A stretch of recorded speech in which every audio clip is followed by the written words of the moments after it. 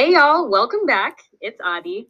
And it's Shruti right here. And today I want to talk about sort of this rise in anti-feminism and misogyny that I've been kind of seeing on social media and like TikTok, and kind of with the recent Supreme Court proceedings too, how it's sort of like given way to that. But I also wanted to talk about like both of us being Indian, like South Asian. Obviously, we can speak more about the South Asian perspective on this, and how both of us being women too, how we've sort of been a part of that, like part of that as well. And these feelings of misogyny and like anti-feminist kind of like outdated mentalities, how that's affected the way that we are able to live our lives. So one like case, or like one story that has recently broken out and has gotten like super viral in like the brown community on TikTok, has been the murder of this 29-year-old woman. Her name is Sonia. I'm trying to figure out what her last name is. Gosh, this case is crazy. You should definitely summarize it for sure. Yeah. But wow, I literally blows my mind. Sonia Khan. I don't remember her last name. Sonia Khan. Khan, okay. Yeah. Cool. So basically what happened was, she's a 29-year-old woman, and just a few days ago, like 3 days ago, she got murdered by her ex-husband. So what happened was, she has been dating this guy for 6 years. So I guess like end of college, maybe right after she graduated college. And then they dated for 6 years. They were married for only a year, and then they had to get divorced. After the divorce, she moves to Chicago, and he's like back in, and they're all from Chattanooga. But she moves to Chicago, tries to like live her life there as a photographer and like heal from this messy, toxic divorce. And he moves down to Georgia. And a few days ago, he decided to drive up 16 hours from Georgia to Chicago. Um, and at this point, he is somehow let into her apartment building, even though she had already put a restraining order on him and like told the guards or whatever at the apartment building that, like, this guy is not allowed to be within like a near vicinity of me. But anyway, he gets into the apartment, shoots her point blank in the back of the head, then logs on to her social media profiles like Facebook, Instagram, I don't know. Tries to delete some stuff that I guess that she had posted, or I don't know exactly, and privates those accounts. Hears that the police are trying to break into the apartment, and I guess at this point he realizes he's about to go to jail, so he just shoots himself. So yeah, kills his ex-wife, shoots himself, and yeah, that's essentially the, long story short of what happened just recently. But I kind of wanted to unpack that because I think it's obviously this guy is like clinically insane. Like, he's psychotic. Yeah, that's pretty evident by his course of actions. Yeah. Was there any sort of like, again, I feel like I didn't know as much about the case, but like, was there any kind of like, I'm assuming there was premonition if she was telling the guards like, hey, don't let him be here and stuff. But like, I'm assuming she was like worried about her safety and like he had threatened her in the past. I don't know. Obviously the relationship was toxic in general because they did get divorced. But I don't know exactly the details of like, I think he was generally like violent type person, maybe. So that's why she had to put like this restraining order and all those things. So I don't know like exact details, but yeah, that's all I can really say.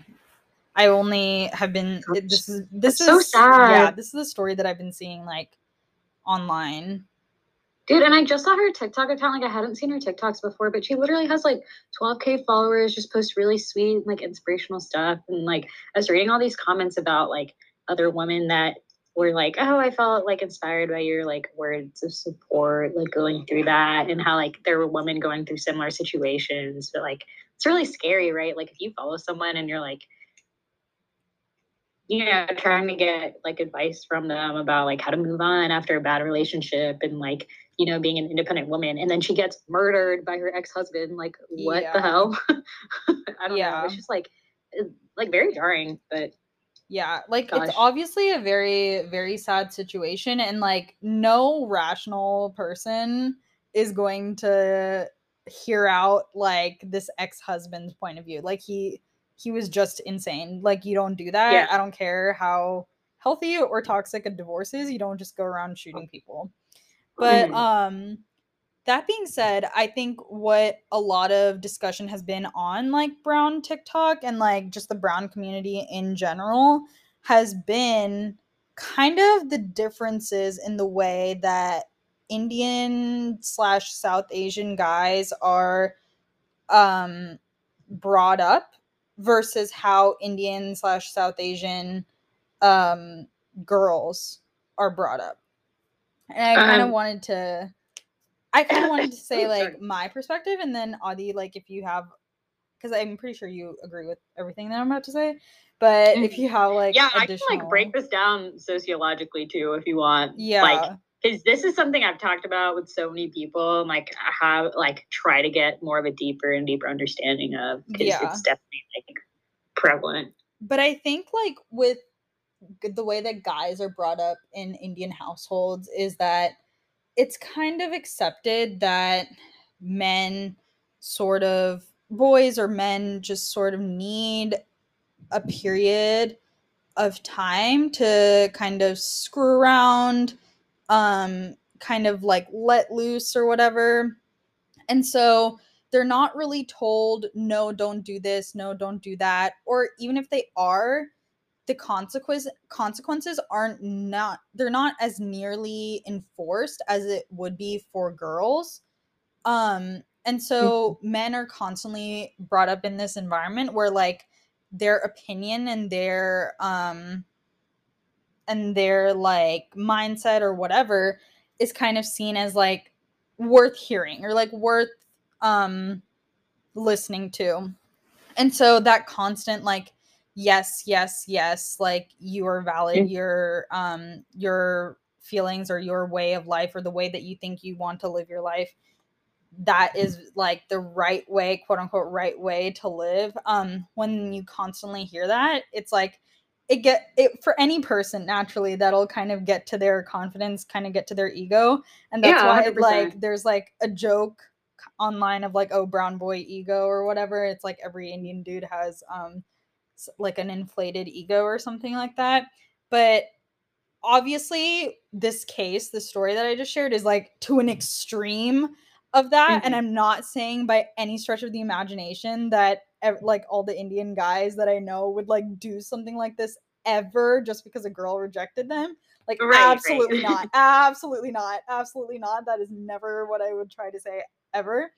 um what I'm saying is with this guy already being like a psychopath and already being insane, plus being raised in this culture where sort of, you know, their actions aren't really like, or the consequences to their actions aren't really punished as much as an equivalent action done by a girl. um that culture and combined with his like psychopathy is what just pushed him to think that, oh, because this girl divorced me and essentially said no to a relationship with me, I'm now entitled to harming her physically. And Right. I think also with there's a huge stigma of divorce and like breaking up a relationship in general for South Asian women in like in our community, in our society in general. And rather than divorce being seen as a tool to free the shackles of a horrible relationship or a horrible situation, it's seen as a burden that women, honestly, only women, need to place on themselves, um, in the South Asian community and something that they need to carry on from the divorce onwards. So rather than it being like shedding a layer, it's like you're taking on a layer by getting a divorce. And I just think that mentality is so backwards. And whenever I express this opinion to like older generations, they just assume that that means that everyone in the younger generation that feels similar to me is thinking that like, oh, you don't need to work in a relationship or in a marriage, you can just like break up or divorce at like the slightest inconvenience. And like, that's not what I'm saying at all. Like, no one is divorcing because their partner didn't put the dishes in the sink. Like, that's ridiculous. Right. It's because of horrible things like this where like in the past South Asian women were just, it was ingrained in their mind that they just had to deal with it, and you should just be grateful that you're married and not like alone or whatever, and that marriage was automatically seen as like a promotion, quote unquote. But now this newer, younger generation of South Asian women are kind of like refusing to be miserable, and it's just that cultural shift. It's only really existent within our generation, and it hasn't, that sort of level of understanding that we have hasn't really translated to the older generation yet, or like, so there's just like all of this turmoil basically. Well, specific to like marriage and divorce in particular, I think like the issue within the South Asian community is that like, again, we don't speak for everyone, right? That like disclaimer. But like it also comes down to the fact that like they still view like marriage as important, like really important for women and like a necessary step. And so that's like fundamentally an issue too. I think they value like women getting married more so than men. Like I know so many like young, again, like me being in my mid-20s especially, like you start to get wind of people being like, oh, like is she gonna get married, or like does she have plans to get married? And like it's one of those like, I think women like will start to hear like, you know, like people ask them about plans to get like for marriage and stuff starting at literally age 20, because I just turned 20 and I'm already like hearing it. Yeah, I mean, yeah, which is its own thing, but like just the fact that like they like care about that for like women at a younger age, or like just care more about like women getting married versus like, I know like for guys it's not nearly as much pressure. Like you're like in by South Asian standards allowed to be single for a lot longer. Like a guy that's single in 30, it's like not as big of a deal. You know, things like that. It like, you know, it kind of creates this issue where it's like for like women, like marriage is like a success, like a bucket list item. So then if you divorce, it's just seen as a failure, regardless of the reason why. So then that perpetrates a culture where like, okay, if you like had to get a divorce, you're automatically a failure. So then like people aren't getting it unless extreme cases or that burden falls on a female. So it's like this huge cycle, which has just been detrimental. But hey, so it's actually been a week since the beginning part of this pod. We actually just had to stop recording, and it's just been a minute. But we're back to continue the convo. I'm glad y'all are still here, even though it's only been 1 second for y'all. But I guess that kind of, the two of us were kind of talking about like this being an issue in the South Asian community, but also again being South Asian Americans, we have that like unique, distinct experience of basically being able to compare both cultures and issues that are pervasive in both. And this whole like new rise of anti-feminism is definitely pervasive in both South Asian culture as well as American culture. And, you know, being a part of those communities, you kind of see that. So I guess I kind of wanted to transition more into more of this rise of anti-feminism that we're seeing a lot in American society as well. One person that the two of us have been talking about lately is Andrew Tate, the infamous, you all know him and don't love him, or maybe you don't know him. And if you do know him, we're hoping that you don't love him. Yeah, if you don't know him, good for you. Stay that way. If you know who he is, hope you hate him and you're not a stan. But I guess basically the best way to describe him, if you've never heard of him, is he's like, there's a rise of a lot of these guys, and Andrew Tate's a great example of this. But all these males that like are, I guess, essentially influencers or just speak loudly about their opinions, and to the point where people are listening, unfortunately. That's a better way to frame it. But essentially, he shares a lot of opinions on like how to grow wealth and like how, just like tips for guys. Yeah. And so he shares a lot on like, again, making good investments and like stuff about cars. He's really into Bugatti. So like just all this stuff. But then it and all that advice really garners like a younger male audience. All these kids that are just like, yeah, I want to be rich and I want to be cool like him. Yeah. But then his like rhetoric with women is just awful. And it's kind of just bringing like a dangerous narrative to current society. He said a lot of things about just like kind of like kind of having ownership over women in relationships, and just being super like outdated with beliefs, kind of blaming women. There was one clip, I don't know if both of us saw this clip, but he has one clip where he said that it's okay if a guy cheats but not a girl, and he was trying to justify that. So just entirely like not balanced. I remember that. He was saying something about how if he goes and sleeps with like 1,000 girls or something, that's like cardio, like that's exercise or whatever.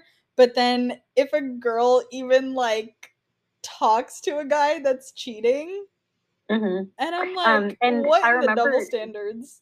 his like, yeah, double standards app, but like I remember specifically his like justification. I'm doing air quotes right now. His justification is that, oh, like for women it's always an emotional investment, and for like guys it's not. And it's like that's so antiquated, and I think it's damaging to both guys and girls, which we can talk about a little bit more. But like mainly to girls, right? Like it's not okay for you to be like, I can do whatever I want, but you can, and then just automatically assume like, oh, like that cheating's not on the same level. Like, no, it's not. And it just kind of shows like he definitely doesn't have an inherent respect for women at all. Like, he has no game. Like, there's no way he's putting up with that unless they just are like want his money. Which in that case, get the coin, sis. But like, But like also it's like this up and coming like rise of this quote unquote alpha male kind of perspective. Yeah, this is what the picture we're painting 100%. Yeah. It's like they think they're so freaking alpha because they feel like they're so much more powerful than women and like they can control women, and it's like the textbook definition of like what a toxic relationship would be like if you were with someone is like overbearing, controlling, thinking that they're like inherently superior just because they are a man and like I or like the other person would be a woman.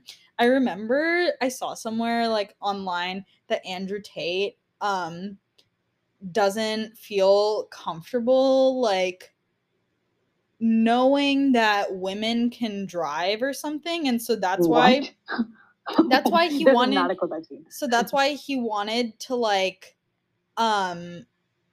move to some country, I don't even know, or like that's why he said he actually likes because he doesn't understand Islam obviously, but because I think it was like I forgot which Muslim majority Saudi Arabia you can drive. Yeah, if that could have recently changed. Yeah, I think it recently changed, but I think Saudi Arabia was one of those countries where women could not drive, and so he kind of liked that approach. And then I think that in translation for him was like, oh, I like how Islam treats women, because he assumes that Islam is a religion that is supposed to like control women, when if you know literally anything about Islam or even have like a single Muslim friend, you know that that is not the case. Right. And like culture is not the same thing as religion.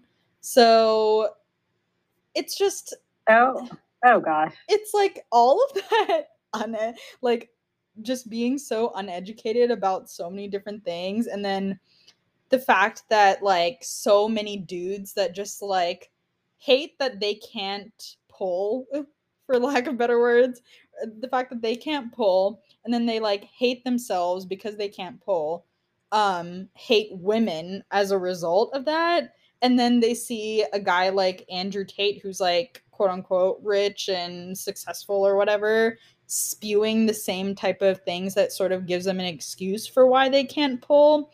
And then they're like, oh, like this must be like the way of the world, or like this must be like the truth. And like everyone else is just quote unquote like brainwashed. I'm just like, what is happening? Right.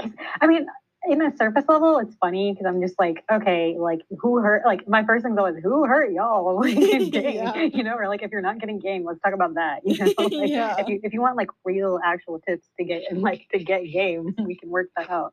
But like, why feed all these false like narratives? That honestly, like, I think what's more scary is just like the fact that we think we've I think we are all kind of under a false like pretend or I guess a false comfort in thinking that we're like progressing over time and like getting more rights because at one point like women couldn't vote and now we can, and like we're trying to close up the wage gap and stuff like that, and so it feels like we're getting like going further and further. But I think that's why it's important to kind of like address this sort of new wave of anti-feminism that's been like slowly creeping in because again, there's so many people who say like oh, like Andrew Tate is satire, and like there's a lot of other like people like him, like like that's why male podcasts get the reps that they do, right? People are always like, oh, like, but I've heard a lot of like podcasts where it's like these like alpha male like perspectives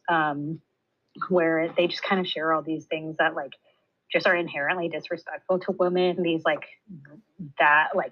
these huge generalizations about women and stuff that just isn't good. A lot of these more like traditional viewpoints. And I guess the bigger thing to highlight is the fact that this is growing and that like it's going to influence like young men, and like the way that'll kind of shape society is kind of scary, right? So like there's a lot of Andrew Tate's fan base is like a lot of these younger like guys in their teens and like preteen. And so like if you're listening to this and you're like, oh, this guy's so cool because like again, he's like rich and successful and he like has so much control, and like if you start to like idolize him, you're gonna like start to internalize all these like negative views about women, and like when that shapes into you actually having relationships, like that's scary, like and we talked about that story earlier, and like that's an isolated event that happened to her, but I mean, we kind of need to look at like the more pervasive issue, which is respecting women and like seeing them as equal. And I think as we've had society progress and like we've gotten more rights, people kind of think that it's not an issue, but we still have issues, right? Like the wage gap still isn't closed, and now we're seeing like all these people who actually don't like view women as equal, or like aren't respecting them on the same field. And even just like beyond, if you would consider this kind of like a micro level or microaggression or whatever you want to call it, I feel like there's also this sort of sentiment has kind of seeped into larger things and people who have maybe more influence than like, I don't know, Andrew Tate. I think you like mentioned this to me, and like I've been seeing it on TikTok too, but there's this one activist on TikTok. What's her name? Like Olivia. Oh my gosh, I don't know her last name. A queen though. Olivia something. She's 19. And she what did she do? She like raised over $1 million within 72 hours after Matt Gaetz, some rando, he's in office, right? So he's like a Florida congressman. Let me tell you. Yeah, there we go. He's a congressman, and he fully like body shames her on Twitter because he said something about like, oh, the people that are most worried about getting abortions aren't even the people that need to be worried about getting pregnant. So basically calling like so many women ugly or whatever. This was during like the speech was during, sorry that I'm interjecting. The speech was during the Turning Point conference. There was a Turning Point conference that just happened in Tampa. We talked about this in the beginning, right? But I don't think so. Or I don't know if the two of us talked about this or if we talked about it while recording. Yeah. But basically Tampa just had a convention for Turning Point, which is Trump's alt-right media. Yeah. But basically, Matt Gaetz spoke at it. He's like a Republican congressman for Florida, and he was saying what you were saying, but he also literally had her picture up just as like, he's like trying to describe a type of woman, which was being disrespectful and like incredibly misogynistic, fatphobic Yeah. too. But he literally was like, "Oh, these like women that look like thumbs and like wouldn't have any like getting pregnant wouldn't even be an issue of concern Yeah. and stuff," which is just incredibly problematic. Yeah. Like so many how? levels. And then some people were saying like, oh, you need to just ignore it and like not really pay attention to it. But I'm like, okay, if you do that, then you're kind of just assuming that these kinds of comments will exist in political space and that you just need to accept it and kind of move on and just, and it's like, no, we shouldn't be accepting that that is a comment that an appropriate comment that you can make at all. Like, why is an adult going after a teenager? Exactly. Can you like all that like tells me is that you don't have strong enough talking points to properly back up your argument. It's not telling me that you're some macho like alpha male dude like, wow, I'm so hot. Like, no. I say this to people all the time, so it's like definitely an over like stated conversation. But I hate people who use ad hominem arguments, and what that means is when you attack someone not based on their views and counteracting their views, but based on like characteristics about them. So like if you like calling someone ugly, which again people like have done that rhetoric with Trump. Like I'm not saying that like either side is like isolated in this, but like Yeah. it's not a strong argument to counteract someone by commenting on their appearance. Like you should comment on their policies and values because that's what you're like actually supposed to compare, right? So like for him to come after a teenager and like comment on like appearance and stuff and make like wide generalizations that are like incredibly misogynistic and harmful, like, well, that's embarrassing. Like, what are you doing? Like, that's not a strong argument. You're not as cool as you think you are. Like, no. No, for real. But basically, like her response instead of like, I agree that like, yeah, a lot of times when you kind of get under fire, people always say like, hey, you shouldn't like, like don't respond or, like don't get super defensive. But at the same time, like you kind of want to stand up for what's right. And like, I think she had like honestly the best response, like to be like confident in yourself and be like, hey, like don't disrespect me, but then to turn that attention into something positive, like the fact that she turned that into a campaign to like raise funds is just so badass to me. And like now that she's like, hey, like you like have funded 1 point something million is what it's at right now. I think like 1.3. It's insane. Like $1 million toward abortion funds because she just brought awareness to it. But like when I checked this morning, it was $1 million. That's insane. Like honestly, good for her. But it goes to show like I'm incredibly like impressed and empowered by like how women have kind of like responded to all these issues that are still like pervasive today, but it's so disheartening that it's 2022 and we still have issues like this come up. Like, like the same stuff that people's grandmas had to protest against, we're still protesting today. Mm-hmm. Which and it's just sad. Like insanity. I think with like Roe being overturned, like there's just so like I feel like we're slowly chipping away at our rights, but it's just at such a gradual level that like it's not enough for people to kind of like get up and be like, oh my God, like this is like the last straw. Like I think it's happening in such a subtle way that like this is also something that Shreya was telling you about, but like there's like a lot of guys who don't even understand that there's still inequalities that exist or that like anti-feminism is like happening because I feel like it just happens in such a subtle way, or if you're a guy you just don't pick up on a lot of like these lived experiences that women have, that like there's a lot of people who aren't even aware of all these like little nuance, like all these like issues, but especially like post Roe, I feel like it's emboldening a lot of people to just be so disrespectful toward women, and I'm glad we're talking about it because it needs to be talked about 100%. Yeah, and I think like the theme that we're trying to get at in this episode is just like how like misogyny and anti-feminism is definitely not like a thing of the past. It's very much something that exists, and like at least before there were certain court cases or laws that were in place to kind of protect against these policies or like these ideas seeping into legislation. But now with the overturning of Roe, I feel like all of that has, I don't know if it's like a cause and effect thing at all, but the general theme that's been happening for the past month or so has like been this anti-feminism and misogyny seeping into legislation. For example, overturning of Roe v. Wade, obviously. But then also I saw this thing where there was I forgot the name of the Supreme Court case, but apparently it's legal that um, companies can deny their employees, like companies have to give their employees healthcare and like that, and give them like healthcare insurance and stuff. And before, I think birth control was a part of that. But now if employers are against birth control morally, um it can be denied for under that healthcare insurance policy. Like Wow. you would have to like pay for it out of pocket. I'm pretty sure that's what it is.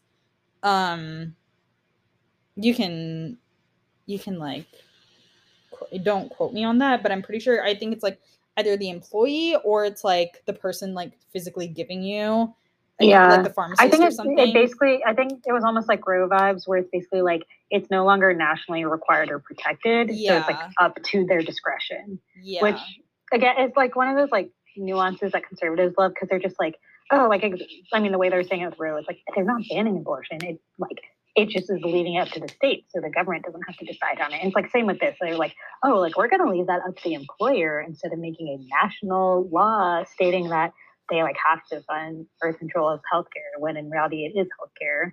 yeah, So it's like, it's just one of those where like they just love to be like, oh no, it's just shifting responsibility, when in reality it's like, no, like you're not letting, oh, like these type of issues shouldn't be up to the discretion of an employer, because it's absolutely health, right? Like yeah, from a medical perspective, people go on it for acne, they go on it for hormonal control. Like there's a million different healthcare reasons. So like to deny certain healthcare as part of like an insurance that's up to the discretion of the employer is just like wild to me. I don't know. We live in a society, man. Like what's going on? yeah. I think that's a great way to sum up this episode. We live in a society. Yeah, I don't know. I feel like it definitely what you were saying. I think the takeaway is just kind of understanding like the nuances that this rhetoric has. And like, so first of all, being aware that this like that a rise in anti-feminism is happening, and like we need to actively combat it, instead of just be like, oh, these alpha males are funny, or like no one believes them. Like no, we need to like make sure people aren't being influenced by it, and like speak out against them, or like that girl did, like use it to your advantage, but like stand up for women. We need to make people aware that this is an issue, and then also be aware of like how this is impacting people, right? Like we had a very extreme story in the beginning, but like Yeah. stuff like this builds up, right? The entitlement and like lack of respect and stuff, it adds up, you know? So So what would you say would be like the way to combat all this? Because I honestly don't know.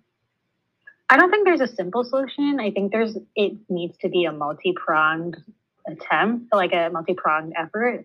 So it's one step of that is acknowledging that like, hey, there's like this negative rhetoric being said and combating it. Like again, Andrew Tate's like not doesn't even have a TikTok, but a lot of his clips will come up like on TikTok or like different social medias I'll see, because a lot of times it'll come up in the context of people responding to statements and saying how they're problematic or saying how they have fallacies. Like there's one Yeah. point when he said he like tried to use a study to claim that men are smarter than women because they have higher IQs, when in Yeah. reality he tried to use a Reddit forum, which isn't accurate. And then he tried to use a study which had normal distribution that like didn't have a good sample size of women, and then also like had a bell curve where men were the smartest and least smartest IQs. And so he was just like extrapolating data inaccurately.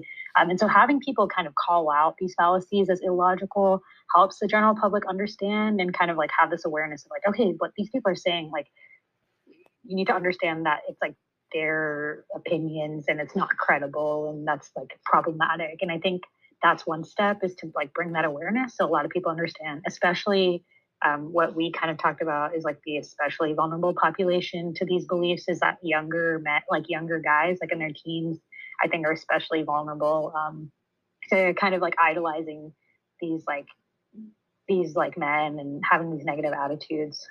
So I think that's one way to do it. Another way is just to have general empathy, and then from a legal standpoint, just make sure that we're trying to, like obviously Roe got overturned and that was a big blow, but just in any way possible that we're providing legal support and continuing to bring awareness to ways that things are unequal, because otherwise we run into this cycle where like men don't understand how there's issues, even though there are so many glaring issues, and kind of like making sure that both from like a society perspective and legally that we're being respected as equals. Yeah.